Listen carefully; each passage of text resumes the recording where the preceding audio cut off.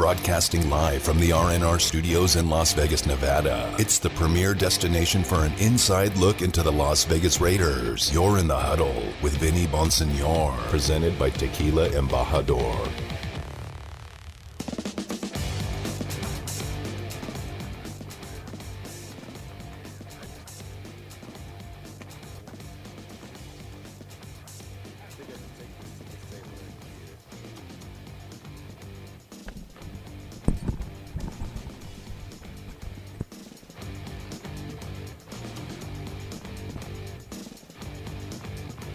What's good, Raider Nation? Welcome back to Raider Nation Radio, 9:20 a.m. on a Tuesday. We are live in the Huddle, brought to you by Tequila Embajador on Radio Row in Los Angeles. Super Bowl 56 is now, 5 days away? Things are starting to pick up here at in the media center at Radio Row. More and more people are coming into town. Remember, we talked yesterday about how without the live craziness of media night, which is kind of a tradition of the Super Bowl, it's typically done in the city of the Super Bowl. The teams come in on Sunday. They have this big extravaganza. It used to be in the afternoon, but lately, over the last few years, they've been doing it as a primetime show. They'll go to, maybe a basketball arena, one of the in-town arenas, and hold it there, invite fans to come see it. It's televised. It's craziness. But because of COVID-19, we've had to make adjustments in the last couple of years. Slowly but surely, we're getting back to normal, but we're not quite there yet. So that means that less people are here at the moment because the teams don't get into town until tomorrow. And when we say that, obviously the Rams are already in town, but they're holed up in Thousand Oaks, which is about 40 miles away up in Ventura County. 40 miles, and in Los Angeles, that's like hours away. I know that because I've been stuck in many traffic jams heading home to that part of California from downtown Los Angeles. So, but they'll be coming. They'll be basically staying at their facility in Thousand Oaks throughout the week. It makes a lot of sense. The Bengals will be getting here, and they'll be working out over at UCLA for the time that they are here. But slowly but surely, as we talk about, it's starting to pick up more momentum. More people are coming in, seeing a lot of recognizable faces. We're going to have Solomon Wilcots on at 4:15. He is a local legend. He grew up in Riverside, played high school in Riverside, which is in Riverside County, east of Los Angeles. But anytime you're from Southern California, you're just a SoCal dude, and that's where he's from. So I'm anxious to talk to him about SoFi Stadium and the fact that there is football back in Los Angeles, and not only one team, the Los Angeles Rams, but obviously the Los Angeles Chargers are joining them, or are here, have been here, and they play at SoFi Stadium over in Inglewood. It's just changed. I was just writing a story today for the Las Vegas Review-Journal about how the transformation, we went 21 years in Los Angeles when I lived here without having professional football. A whole generation of fans grew up not even knowing that there was a professional football team here, too. The Rams and obviously the Raiders spent 12, 14 years here in L.A., and to not have a team and to go all 2 decades, more than 2 decades without it. And we always felt in Los Angeles like we were Charlie Brown and the NFL was Lucy. Remember that whole cartoon where Lucy had the football holding it for Charlie Brown to come kick it through the uprights, and every time Charlie Brown would get right to the football, get ready to strike the football, she'd pull the football away, and he'd go falling backwards, with his momentum. That's what Los Angeles felt like for so many years because the NFL kept insinuating or implying that a team was coming here. Yeah, a stadium's going to get built. Somebody's going to do it. This team might relocate there. And every time we would get our hopes up high, something would happen. Lucy would pull the football back, and we'd be falling on our back to the point where a lot of people just gave up on it. They just felt like it's never going to happen. Los Angeles is always going to be used as leverage to get stadiums built across the country, kind of as a threat, like, hey, if you don't get the stadium built here locally in Minneapolis or whatever city you're talking about, there's an open spot in Los Angeles, and we'd hate for it to – somebody's going there eventually. We'd hate to be for your team, so if you don't get it – but if you don't get it together, that might happen. So, but lo and behold, more and more teams started getting their stadiums built across the country, and you really got to a point where it was only kind of the Raiders, the Chargers, and the St. Louis Rams who really wanted to come back to Los Angeles. And then it all kind of came to a head in 2015. But for the longest, we just felt like, it's never going to happen. The NFL is just using us. It's not going to, we're not going to ever get a team back. Well, here we are, after a year in 2015 of 3 teams then trying to come back to Los Angeles. 2 ended up being here. The Las Vegas Raiders, I felt, won out big time. They may not have known it at the time that it all went down in January in Houston 2016, but in reality, they really were able to land in a great spot in Las Vegas. And I think it all worked out for the Rams. They were here from 1946 to 1994 in Southern California. This has been their home a long time, so maybe it all, in the whole scheme of things, worked out correctly. But to see, kind of where we are right now here in LA and how things have changed. Not only is there a team here, there's 2 teams here. Not only are maybe playing at they're playing at a beautiful stadium, SoFi Stadium. There's going to be a Super Bowl here in 5 days in town. So it's just a great time. It's a great time for Southern California. I think it's a great time for Las Vegas as that city, the home city, starts kind of looking ahead a couple of years to hosting a Super Bowl themselves. Good times here in Southern California, great times in Las Vegas, and to see everything kind of come to fruition has been really, really cool. We're waiting on Solomon Wilcox. We're going to take a break in a little bit before he joins us, but it's been a good time. Some Raiders news. It looks like they're adding Jason Simmons as a defensive backs coach. He'll join Chris Ash, who was also hired to be a defensive backs coach. A lot of times you bring in 2 guys. One guy focuses on the safeties. One guy focuses on the cornerbacks. So that looks like that's going to probably be the plan with the Raiders. And we'll get into that as well. And you're in the huddle with Vinny Bonsignore, brought to you by Tequila Embajador, Raider Nation Radio, 9:20 a.m. on a Tuesday. Back to Radio Row at the Los Angeles Convention Center. You're in the huddle with Vinny Bonsignore, presented by Tequila Embajador. What's good, Raider Nation? Welcome back to Raider Nation Radio, 9:20 a.m. on a Tuesday. We are live on Super Bowl Row in Los Angeles ahead of Super Bowl 56 over at SoFi Stadium. And it is a pleasure to welcome in former NFL defensive back, current NFL analyst and broadcaster Solomon Wilcox. He's joined by Dr. Mike Banfi? How about that? I'm sorry about that. Who works for the Los Angeles Rams, is one of the team doctors with the Los Angeles Rams. Gentlemen, thank you so much. Solomon, I wanted to get right to you because you are a Southern California guy, product. Grew up in Riverside, California. I know for such a long time. And when you played Los Angeles teams, and I believe you played over at Anaheim to play the Rams once or twice. Yeah. But we went a long time without football. And for so many years, we didn't think that football was coming back to Los Angeles. It felt like we were Charlie Brown and the NFL was Lucy. Every time we thought were going to get it, the football got taken back out from under us, and it just never felt like it was going to happen. But here we are, all these years later.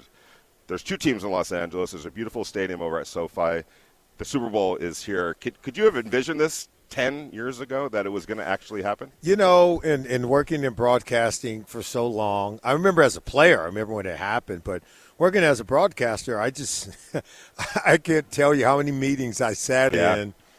Every year we kick off the season, first question goes to the commissioner, when is football going back to LA? Like it was I asked that question a few times. It was a done deal. And I had always known that the NFL knows it ain't right if you don't have a team in L.A. Right. This is the second largest media market in the country. Right. So they're losing money by not having a presence here, right? Right. They're losing a market. And they knew that. And I think Los Angeles, I'm proud of my city. Los Angeles was the first city that realized it didn't have to come out of its pocket and bankrupt taxpayers to buy a billionaire owner a stadium. Right. They knew that back in the 80s. That's why it never was working, because they're like, we're not going to pay for it. They wanted to know. It's like, no. And the NFL kept saying, well, you ain't going to have a team. They were like, well, we'll be here. Right. We're not going anywhere. And Stan Kroenke was like, I'll build my own stadium. I'll give you a team. I'm bringing back the Rams. And L.A. was like, I told you we'd be here. And not to make – I mean, and Stan Kroenke deserves all the credit. Absolutely. But he played it smart, too, because he didn't do that out of the goodness of his heart. He had 300 acres – open acres in Inglewood, you know what I'm saying? Like to say, okay, I'll build a stadium, I'll build around it. The Walmart didn't happen, right? Exactly. Remember the Walmart? Yes, I do remember that. Trust me, I've Europe? been on this thing for so long. But, yeah, it makes sense, and I think for future cities, when they're getting in the business of stadiums with the NFL, sometimes making a deal for the land so that the owner can make money in terms of I'll build it, but I need to be able to build around it to help finance it. Absolutely, yeah. It makes sense. There's ways to do it without, like you said. That's called partnership. Exactly. That's a partnership. That's what they call it. Dr. Banfai, with the Los Angeles Rams, I got to quickly ask you, Cooper Kupp. He didn't play in the Super Bowl when they played the New England Patriots. I covered the Rams at that point. I think it almost gets lost that he didn't play in that game, because people forget. But he was a huge part of the Rams that season up until when he got hurt. He probably would have made a big difference in that game. He's back on this big stage. Can you talk about, I don't know if you did the surgery or if you were part of it or if you were, overseeing anything, but his recovery from that injury, not to just get back to where he was, but it almost seems like he's a better player now than he was then. Solomon, as somebody that played for the Bengals, coming back here to play in the Super Bowl. People may not remember, but this is the third Super Bowl for the Bengals, and they played those other two games pretty darn close. There were some chances to win both of those Super Bowls. How pleased are you for this organization to get back to this point? They've done it a different way. They're not the star-studded Rams necessarily going out and making great signings, big signings, but the NFL is great because you can do it a bunch of different ways, and the Bengals are showing that. Yeah, I've always said that you can take two paths that lead to the same destination, right? It shows that you can get where you want to go. You don't have to do the same things as the next guy or the next team. I love what the Rams have done. I thought they needed to make a move at the quarterback position. In order to go from good to great, that's not a knock on Jared Goff. It's just saying they needed to go from good to great. Aaron Donald don't have years to waste. Right. Jalen Ramsey don't have years to waste. It's a go-now team, yes. right? And so they leveraged everything they had to go out and get a quarterback who needed to be planted in a different garden, being tended to by different coaches, and that was Matthew Stafford.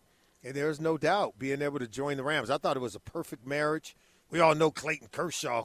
He's they're good friends, yes. right? They went to high school together. They grew up together. Absolutely. Yeah, that's right. And you love the fact that Matthew Stafford gets his bite of the apple, so to speak.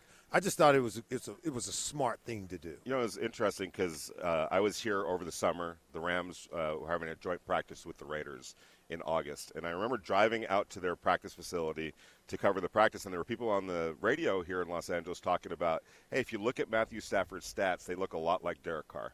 Like, if you go back to his years in Detroit, the numbers look pretty similar. And so they were like, did the Rams just trade for Derek Carr? And it felt like they were saying that in kind of a put-down sort of a way. But I was like, maybe. But it shows that, nobody gets it done by themselves. And the situation that Matthew Stafford was in Detroit, I think they did wrong by him more than obviously he was doing wrong by the Lions. And if you bring it back to the Derek Carr and the Raiders, I'm not saying they're the same quarterback. Yeah. Because I think Matthew Stafford is a better quarterback overall. But their situations in the organizations that they were in Detroit and with the Raiders are fairly similar. Could you see a resurgence if you put a team around Derek Carr, the equivalent of the Rams? Is he capable of getting that team to a next level or maybe even a Super Bowl? I believe in Derek Carr. Right? I will tell you that. I believe in his talents.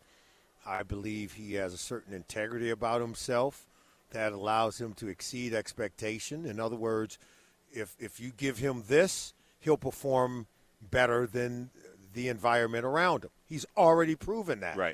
Right? That's what 2021 showed. If you don't believe in Derek Carr now, if you're a Raider fan, you don't believe in him now, you never will. Right. Because most quarterbacks, most teams would have imploded, during the 2021 season if they didn't have a leader at the quarterback position like Derek Carr. Now, maybe if he was a young quarterback, like first or second year quarterback, maybe he won't survive that, right? Right. But he's at a place in his career. He'd been through enough. He has enough calluses, right? Right. Where he was like, I got this. And he kept it going. He kept it. I mean, he didn't traffic in all of the negativity. He just kind of, said what needed to be said and then moved on and went out and did his job and was able to get this team into the postseason. Okay. Quarterbacks can't win by themselves, by the way. No doubt about it. Okay? But he can inspire others and solicit their help, right? And solicit their energy to go out and give their best. And by let's face it, he wasn't playing with the same team that he had earlier in the year. No doubt about it. A healthy Josh Jacobs, a Darren Waller, speed wide receiver, and a healthy Darren Waller. It was a different team, but yet he was able to take that team at another level. I can tell you this. You give Derek Carr to Andy Reid. Right. You understand what I'm saying? Mm-hmm. You give Derek Carr to Kyle Shanahan. We have a whole different conversation. Do you think that giving Derek Carr to Josh McDaniels has a chance to work pretty well too? I think it has a chance. I'm not as What bullish. are your reservations? I could just say I'm not as bullish because Josh McDaniel admittedly failed in his first attempt as a head coach. Yeah, yep. So I've got no evidence that that's going to automatically go. Course. So there's some trepidation there, right? Yep. And rightfully so. I think he's a good coach. He just has not proven that he could be a good head coach. Right. Head coaches, now it's an executive level job. Yes. There's more administration, right? There's more delegation. There's more setting the tone and tenor and the culture for the entire organization. When you're just an offensive coordinator under Bill Belichick, he's just doing X's and O's. He's teaching the game plan to the quarterback, coordinating the offense. The job just got harder exponentially. Right. And if you are quirky in your personality, if you're short with people, after a while it's going to grade on everybody, and that's where things collapse the first time. Yep. And you just hope that he's better second time around and can avoid those pitfalls. Which is interesting because he addressed it right off the bat. Absolutely. He's like, look. That's the elephant in the room. I knew football. I didn't know people. And if he does know people now, I think he's got a good chance to succeed. Yeah. If those are just words, we're going to find out pretty quick as well. Okay, so what are you guys doing? What do we got going on over here? Well, I'm here with Verisil. Right. And I'm teamed up with Dr. Banfi. He's an orthopedic surgeon, works with the L.A. Rams. He can tell you more about the new innovative treatments for cartilage repair. With that said, I hand it over to the expert, Dr. Banfi. We're going right to him. So obviously, cartilage injuries are extremely common. That's, in our football players we've been talking about all day today, but also the weekend warriors. Yes. And, when that athlete or that patient comes in with locking, catching of their knee, swelling of their knee, it's likely that they've damaged some of the cartilage in their knee. And the cartilage I'm talking about is that smooth, glossy surface that covers the bones. And so what can happen is they can get a chip out of that bone or out of that cartilage and really create a pothole. And the natural history of that, because cartilage doesn't have the ability to heal, is it gets bigger and bigger. Right. They still have more problems, and then all of a sudden they're bone on bone. And so what we want to do is try to avoid that. And so Vericel has a product called MACI. And what MACI is virtually the patient's own cells. We take some of those out of the knee. We grow those in a lab. Then we're able to take those cells on a membrane and reimplant that into that pothole. So we address it while it's still early, while it hasn't had time to progress. And so you A, can get rid of that locking and catching pain that the patient's having, but B, also preserve the joint and prevent that osteoarthritis from occurring. And where can fans or weekend warriors go to look up this type of stuff? There's a website they can go to, www.maci.com. And on that website, there'll be more information to learn about the product, but also surgeons that have been certified in actually performing this procedure. Solomon obviously played a while ago. You look great. You look fantastic, and you're moving fantastically as well. But I'm sure there's effects of playing football that you deal with. Is this something for an older player that might, have, or even an older weekend warrior that has previous history with injuries? Is this something that can help them? Yeah, as long as there's not severe bone-on-bone arthritis, as long as there's still some cartilage that surrounds the defect, then it's a great procedure for that. Okay. I appreciate you guys coming by. Thank you so much, Solomon, a fellow Southern Californian. Thank you very Give much. it up for Riverside. Absolutely. Thank you, Doctor. Right. I really Thank appreciate it. Guys, appreciate it. You're the best. You as well. You're in the Huddle with Vinny Bonsignore, brought to you by Tequila Embajador, Raider Nation Radio, 920 a.m. on a Tuesday. Back to Radio Row at the Los Angeles Convention Center. You're in the Huddle with Vinny Bonsignore, presented by Tequila Embajador. Thanks again to Solomon Wilcox and Dr. Michael Banfi from Vericel for joining us just to talk about what they're doing in terms of cell kind of reconstruction, to be able to take your cells and use it to help you and your body and specifically your knees get better. And we're all dealing with pain. We all know that, and some of us more than others. And so there's treatments out there for you. Also, great to talk to Solomon Wilcox. He's from Riverside, and we were talking about some of the great sports history in Riverside, California. Barry Bonds' family came from there. Bobby Bonds, the great dad, who people forget was a damn good baseball player himself. Dusty Baker's family. Dusty Baker grew up in Riverside. He's a Riverside legend. Solomon Wilcox, obviously. Kawhi Leonard. So the Riverside, it's east of Los Angeles, and it's got a rich, rich sports history. I could go kind of on and on about the athletes that have come out of that region. So great to see Solomon and doing his thing. Still, not only as a great player, but a great broadcaster and just kind of a great ambassador to sports. So I appreciate him stopping by. You're in the Huddle with Vinny Bonsignore, brought to you by Tequila Embajador. It's Raider Nation Radio, 920 a.m. live at Radio Row here at the Los Angeles Convention Center ahead of Super Bowl 56 over at SoFi Stadium. And it's really been interesting as I'm kind of sorting through all the stories that I'm writing.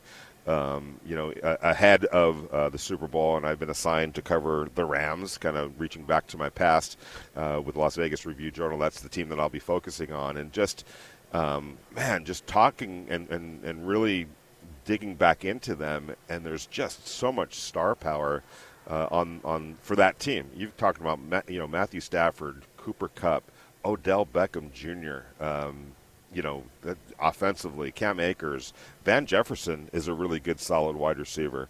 You go on to the defensive side of the ball, and this is where I think the biggest difference is, especially for the Cincinnati Bengals, of what they're going to have to deal with on Sunday compared to what they've been dealing with throughout the playoffs.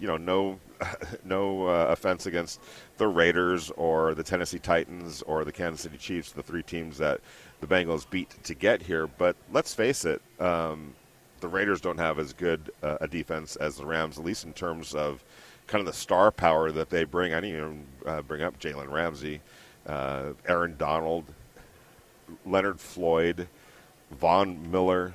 They've got talent all over the place defensively, and they can just get after you. And doing a story today, these last couple of days really, on Aaron Donald and just how dominant this guy really is. He destroys double teams. He'll eat up triple teams to help other players go make plays. When he needs to get a sack, when he needs to make a play, he's going to do that. And you remember, I'm sure everybody saw on the sidelines, him bringing in his defensive teammates and kind of getting after them. It was the closing minutes of the Rams win over the San Francisco 49ers in the NFC Championship game, and urging them on verbally. He didn't just talk the talk. If you remember, when the 49ers faced a 3rd and 13 in that closing minute, it was Aaron Donald who burst through the offensive line, who chases down Jimmy Garoppolo and then harasses him into throwing the game-clinching interception. That's Aaron Donald just deciding he's going to take over at that particular moment. When I was doing the story on Aaron, it got me to thinking about a talk that I had with Brad Holmes. He's now the general manager of the Detroit Lions. Well, he was the college scouting director of the Rams in 2013 when the Rams drafted Aaron Donald out of the University of Pittsburgh. And he tells me this story about how a lower-level scout whose job – he wasn't even a scout. He basically worked – he was a quality control type of guy. And so his job in the Rams organization was to cut up tape of college prospects. And his assignment was the ACC. Pitt was in the ACC, or still is in the ACC. So he would cut up a particular player in 4-game segments. So it would be 4 games of this guy, 4 games of that guy. And so he's cutting up the tape of Aaron Donald at Pitt. And this scout, this basically just a guy that had just, come on to the scene, been there for a couple of years, and was just doing his job. But even he noticed, like, wow, there's this kid at Pitt. This guy is just all over the place. And so I remember him telling me, I kind of had to work up the nerve to speak up.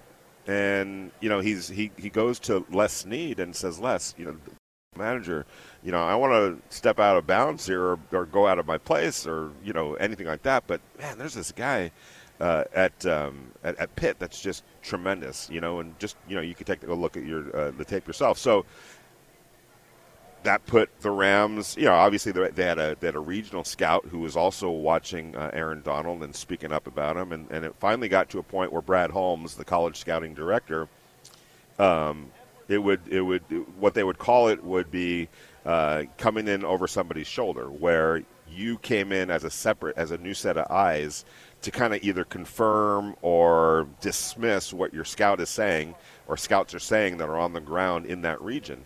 And so Brad Holmes goes to Pitt to get his eyeballs. The scouting director of the Rams goes to get his eyeballs on Aaron Donald. And he had a little bit of an ace up his sleeve because the Pitt defensive coordinator had been on the Rams staff a couple of years earlier. So there was a relationship. And so Brad Holmes tells me the story where he goes, I show up, it's noon or so, and I'm talking to my contact, the defensive coordinator for Pitt, and he says, look, Brad, practice starts at 3:30, but I need you to show up at 2:45. Get there about 45 minutes before practice starts. And he wouldn't tell Brad why. He just said, just go, just be there at 2:45. And so for the rest of the day, afternoon, Brad's like, what? I have no idea why he wants me to get that early. It's a Tuesday practice in the middle of the season.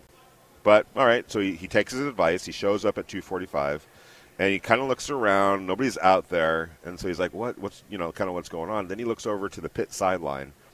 45 minutes before practice, there's Aaron Donald, defensive tackle for the Panthers, dressed out, ready to go, prancing up and down the sidelines. And Brad said, Vinny, you can tell that it was his purpose to be there. It was almost like he had thought all day, I cannot wait. I have to be out on the practice field. Like this is where I'm supposed to be. I cannot wait to get out there and work. And he's like, it's a Tuesday practice for a Saturday game. And this guy is approaching this practice like he's getting ready to play in the Super Bowl. And so later on, and that was just struck with him, like that's just unique, almost compulsive kind of a work ethic. And so he ends up running into the defensive coordinator a short while later. He's like, well, did you come earlier, like I said? And he's like, yep. And he's like, did you see it? And he's like, oh, I saw it. And so from that point on, the Rams were in on Aaron Donald full force. And it wasn't just because he was a great player, kind of making the ACC a mockery of the ACC. He was that good. But that work ethic, that commitment, that passion, that's the thing that sets Aaron Donald apart. You go to YouTube and just call up some of his workouts, I don't care who you are, you can benefit from it if you just watch him getting after it and getting to work. And this is a guy that also has superior quickness, superior strength, has tremendous leverage. He's not the tallest guy. He's only 6'1", if that. Power, explosiveness. He's smart as a whip. He knows the position. He knows blocking schemes. He could out-quick people. He could outspeed people. He could power through people. It's just the full package. And on top of that, he's highly motivated. There's nobody that works harder than Aaron Donald. And again, I'd urge you to go check out his workout videos and the help that he gives to younger players as well. And so if you're the Cincinnati Bengals, to me, and no disrespect to anybody that they've played so far this year, or especially in these playoffs, they haven't played an Aaron Donald, okay? They just haven't. He is a one-man wrecking ball. And here's the thing. You want to double, triple team him? Okay. That's how Leonard Floyd, who was sort of a bust in Chicago, can come to Los Angeles, and I think he's got 19 sacks over the last 2 years. That's a lot of sacks for Leonard Floyd. Why do you think he's getting? Oh, did he become a better player when he got to the Rams? No, he's playing alongside a guy by the name of Aaron Donald. And then you look, to the other side of him. You're talking about a guy like Von Miller, a future Hall of Famer, who's kind of rounding into form now as a player with the Rams. That is a difficult task for the weakest part of the Cincinnati Bengals, the offensive line. They gave up 51 sacks during the regular season. They've given up 12 sacks in the playoffs. They gave up 9 sacks a couple of weeks ago, 3 weeks ago, against the Tennessee Titans. The Rams' defensive line and defense is just better than, the Tennessee Titans. They've got some great players, don't get me wrong, on the Tennessee Titans. But they don't have the combination of Aaron. They got Donald. 9 sacks that game. Ryan Tannehill let them down. Yeah, no. I'm with you, without question. But even as good as the Tennessee Titans, and that's of course Devon Cotton, our great producer. What I'm saying is, and I like Jeffrey Simmons, and I like some of the players that the Tennessee Titans have defensively, but Aaron Donald's a cut above. And now when you add, a Leonard Floyd and obviously a Von Miller alongside him or flanked, alongside him, and you have a Jalen Ramsey, I don't think the Cincinnati Bengals have faced that, Devon. Yeah, maybe they haven't, but they're not going to get walked over. I'm not saying they're going to get walked over. I'm saying that they haven't faced that. Like, if you were to look... I don't know. This whole segment has been the "this is how good Aaron Donald" segment is, and, and I've had it. You've turned me against Aaron Donald. Why? Because you just talked about how you just waxed poetically about how good he is for about 10 minutes. You're talking about you're watching a future Hall of Famer. Yeah, a generational player, yes, without a doubt. Generational, what he's been able to do. But, Joe Shiesty isn't scared of nobody. Damon is anti-Aaron Donald. I'm surprised. Are you just you're scared of Aaron Donald? He's in your head. No, he's not in my head. He's in your head. You just he's talked in your head, for 10 minutes, and now I'm just like, enough of Aaron Donald. Well, now I've turned against Aaron Donald. It's funny you should mention that, because that's what happens when you start taking a deep dive into the Rams. That's the team that I'm covering in the Super Bowl, and you start really taking a look at them. And I knew this before because obviously I covered the Rams. This guy would wreck practices. Like he would just overturn practices, and it would piss off Jared Goff and Sean McVay and guys like that, because it's like, Aaron, Jesus, it's like too much here. But that's what he's able to do. And every time I think about Joe Burrow, who I have all the respect for, Jamar Chase, the great offense that the Bengals have, Damon, I look at it and I'm like, if you gave up 9 sacks to the Tennessee Titans, and this offensive line isn't that good and it's still a little bit banged up, I don't know what they're going to be able to do against that defensive line, Damon. I mean, they've been able to make it to the Super Bowl, so I just don't think that it's this Rams team. This offensive line has been bad all season, all postseason. So I don't think that this Rams team is just going to magically, Joe Burrow is not going to be able to get a pass off this game. I'm not saying that at all. But now you said the whole key thing right there, Damon, just a little while ago. You just, without even knowing it, they've been bad all season? I did not say that. If you would just wait till let me finish my sentence. You said it. You had the key to the whole thing. You didn't even know it, Damon. You went over your own head, Damon Cotton. Because what did you say let down the Tennessee Titans? Ryan Tannehill. Exactly. The Rams' offense is pretty darn good, Damon, better than the Tennessee Titans, without question. So if the Rams' defense can just do something similar that what the Tennessee Titans did defensively against the Cincinnati Bengals, they have an offense that's going to be able to take it from there. The Tennessee Titans, that's why it was never a big Tennessee Titans. Yeah, they're pretty good defense, no question about it. But you don't have to go. You don't go very far with that offense. I never believed in Ryan Tannehill getting them beyond a certain point. I was a little bit surprised that they weren't even able to get past the Cincinnati Bengals. but they didn't, and that's that. And like you said, you hit the nail on the head. It's because Ryan Tannehill wasn't up to the challenge. Matthew Stafford, I believe, is going to be up to the challenge. So when you start talking, that's the whole thing about the Rams to me. They're just the most complete team that the Bengals are going to see in these playoffs. Even the Chiefs, I don't think, have that kind of a defense. The Chiefs' defense, we've been talking about it for all season long. They just keep, there were periods in time during games, during the season, where the Chiefs' defense just was not up to the challenge. And when it got right down to it against the Cincinnati Bengals, after the Chiefs took a 21-3 lead, the defense wasn't able to hold it. And then, for whatever reason, Patrick Mahomes just turned into, a different quarterback in the second half. I don't see that happening with the Rams. I think that offensively they're complete, especially with Odell now, with Cooper Kupp. They've got a running game. They've got a great quarterback. They've got a great offensive line. And the nightmare that Aaron Donald is to Devon Cotton is too much to overcome, I think, for the Cincinnati Bengals. You're in the Huddle with Vinny Bonsignore, brought to you by Tequila Embajador, Raider Nation Radio 920 AM on a Tuesday in Los Angeles. Radio Row ahead of Super Bowl 56.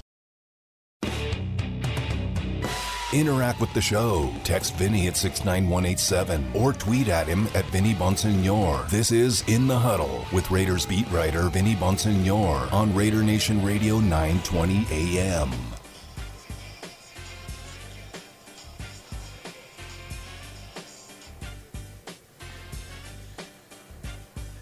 Another day, another coaching addition to the Raiders. Looks like Jason Simmons, the former defensive pass game coordinator and secondary coach for the Carolina Panthers. Looks like he's coming aboard to join Patrick Graham's defense. Chris Ash, also a secondary coach that was brought on over the weekend. Chris Ash, the former Rutgers head coach, former defensive coordinator for the Ohio State Buckeyes. It looks like he's going to they're going to work in tandem. It's not unusual for secondaries to have two coaches. A lot of times, there might be somebody that kind of oversees the whole thing, but then they split up duties. One guy coaches the safeties, another guy coaches the cornerbacks. Those are two distinctly different positions, and sometimes, it's better to have two coaches so that, both guys can kind of plug into their expertise. So it looks like Jason Simmons will be, at the very least, working with the cornerbacks, and if he goes back to doing with what he was doing with the Panthers, that's also defensive pass game coordinator. Simmons is a former NFL player. He joined the Panthers in 2020 after spending the previous 9 seasons with various roles with the Green Bay Packers defensive staff. And by the way, Green Bay Packers, if you're wondering what the connection is, well, new defensive coordinator Patrick Graham coached 1 year with the Packers, and that year just happened to coincide with Jason Simmons being in Green Bay. At the time, Patrick Graham was the defensive run game coordinator and linebackers coach for the Packers. So he and Jason Simmons were on that same Packers staff back in, I think it was 2018. And then Patrick Graham left to go back to the New York Giants and kind of ended up coming back again after going to Miami to be their defensive coordinator, then came back to the Giants to be their defensive coordinator for the last few years before now joining the Raiders. So the Raiders are putting their staff together. It'll be interesting to see how it all gets sorted out. For me, and it's interesting to see where Patrick Graham is going with his defensive staff. No doubt, new head coach Josh McDaniels has a say in this, but oftentimes if you bring in a respected defensive coordinator, and certainly Patrick Graham is that, you're going to lean heavily on him because it's going to be his defensive vision that really owns that side of the ball. And so he's going to want to make sure that he brings in a staff that he believes can coach up and, articulate what his vision is. I remember John Gruden telling me when he went out and got Gus Bradley, one of the big things he said was like, look, when Gus Bradley installs his signature, cover look to his assistant coaches, everybody's going to leave that meeting believing in it because they believe in Gus Bradley, and they're going to go out there and coach it up because they believe in it. They have faith in it, and there's a buy-in. And nobody's going to walk out of that office going, no, this ain't going to work, and then coach it up the equivalent to what they're actually thinking about it. And I think with Patrick Graham and his vision and his expertise, now bringing in a staff that, he believes in and believes in him conversely, I think you're going to have that synergy, for it to all kind of work together. Now we're going to see. Here's the thing, with Gus Bradley and his defensive staff, those guys were together a long time. When you talk about Ron Milas and you talk about Richard Smith, those were the three musketeers, basically. They had been coaching together for a long time. And you're not necessarily going to have that. It doesn't look like it so far, anyway, in the defensive staff that Patrick Graham is putting together. It doesn't mean it's not going to work. It's just going to be a little bit different. Now, the one thing about so far with this staff that they're putting together defensively anyway, it looks like there's some commonality. There's some ties amongst the coaches, so they've spent time working together before. And so there's a little bit of familiarity as a result. Not quite like what you had with Gus Bradley and his staff, but certainly there is a history with some of these guys together. Offensively, it looks like it's going to be a little bit more, at least in the two names so far, Josh McDaniels and Bo Hedigree, his quarterback coach that he brought in. There was a history of those two coaching together in New England. But I'm really interested to see how the staff comes together, and I'm really curious what they're going to do along the offensive line. I just feel like that is such an important part of a team. And, Lincoln has told us this so many times. A lot of times your offensive line coach is also kind of going to be your run game coordinator, somebody that is able to put that together and kind of oversee that part. How, as Lincoln said so many times, where, the head coach or play caller is going to look at the offensive run game coordinator and say, what do we got? We need 4 yards here, and we're going to run it. What's your suggestion here? And you better have a great answer. It usually is something that's hammered out throughout the course of the week, but it's that coach's responsibility to get that part of the game plan installed and taught and implemented and perfected. And so who that offensive line coach is going to be from that perspective of it, but then also there's some development that needs to happen with this offensive line. There's no question. We don't even know who the right tackle is going to be. I don't believe it's to be Brandon Parker. It just seems dubious to me at this point that the Raiders are going to roll the dice again on that. He held it down. We can say that he definitely held it down when he was put in position to start after they moved Alex Leatherwood inside to guard. But it wasn't great by any stretch of the imagination. In fact, when you really look at it, the right side of the offensive line for the Raiders just let them down over and over and over again. You want to talk about turnovers from your quarterback. You want to talk about a lack of running game.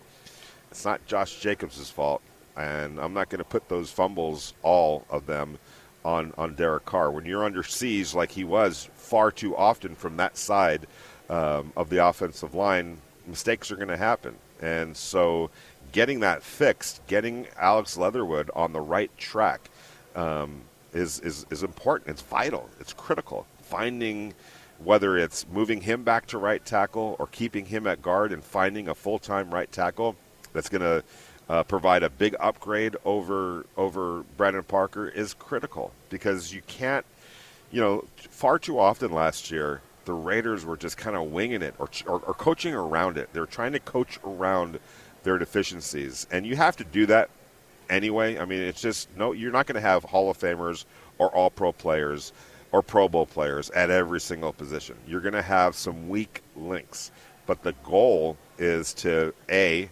minimize those weak links, and then also coach around it. But when you have just when you can't count on your right guard and your right tackle on a play-by-play basis to get the job done, and you have to kind of figure out a way to work around that, you're basically either running plays that have very little chance of success or just completely taking them out of the play, because we can't block this up. it's pointless to even keep this in the game plan right now because we don't believe those two guys over there are going to be able to successfully block it up. And they got to get that fixed. And whoever they bring in as the offensive line coach is going to have a big say in that matter. You're not moving off of Alex Leatherwood, unless somebody, you're just not. Not right now, anyway. You'd be trading him or moving on from him at his weakest marketability point, that probably in his entire career. You have to hope that what Mike Mayock saw, what Tom Cable saw, is there and is reachable, and is there's enough there that can be developed so that Alex Leatherwood could be a really competent and really good player.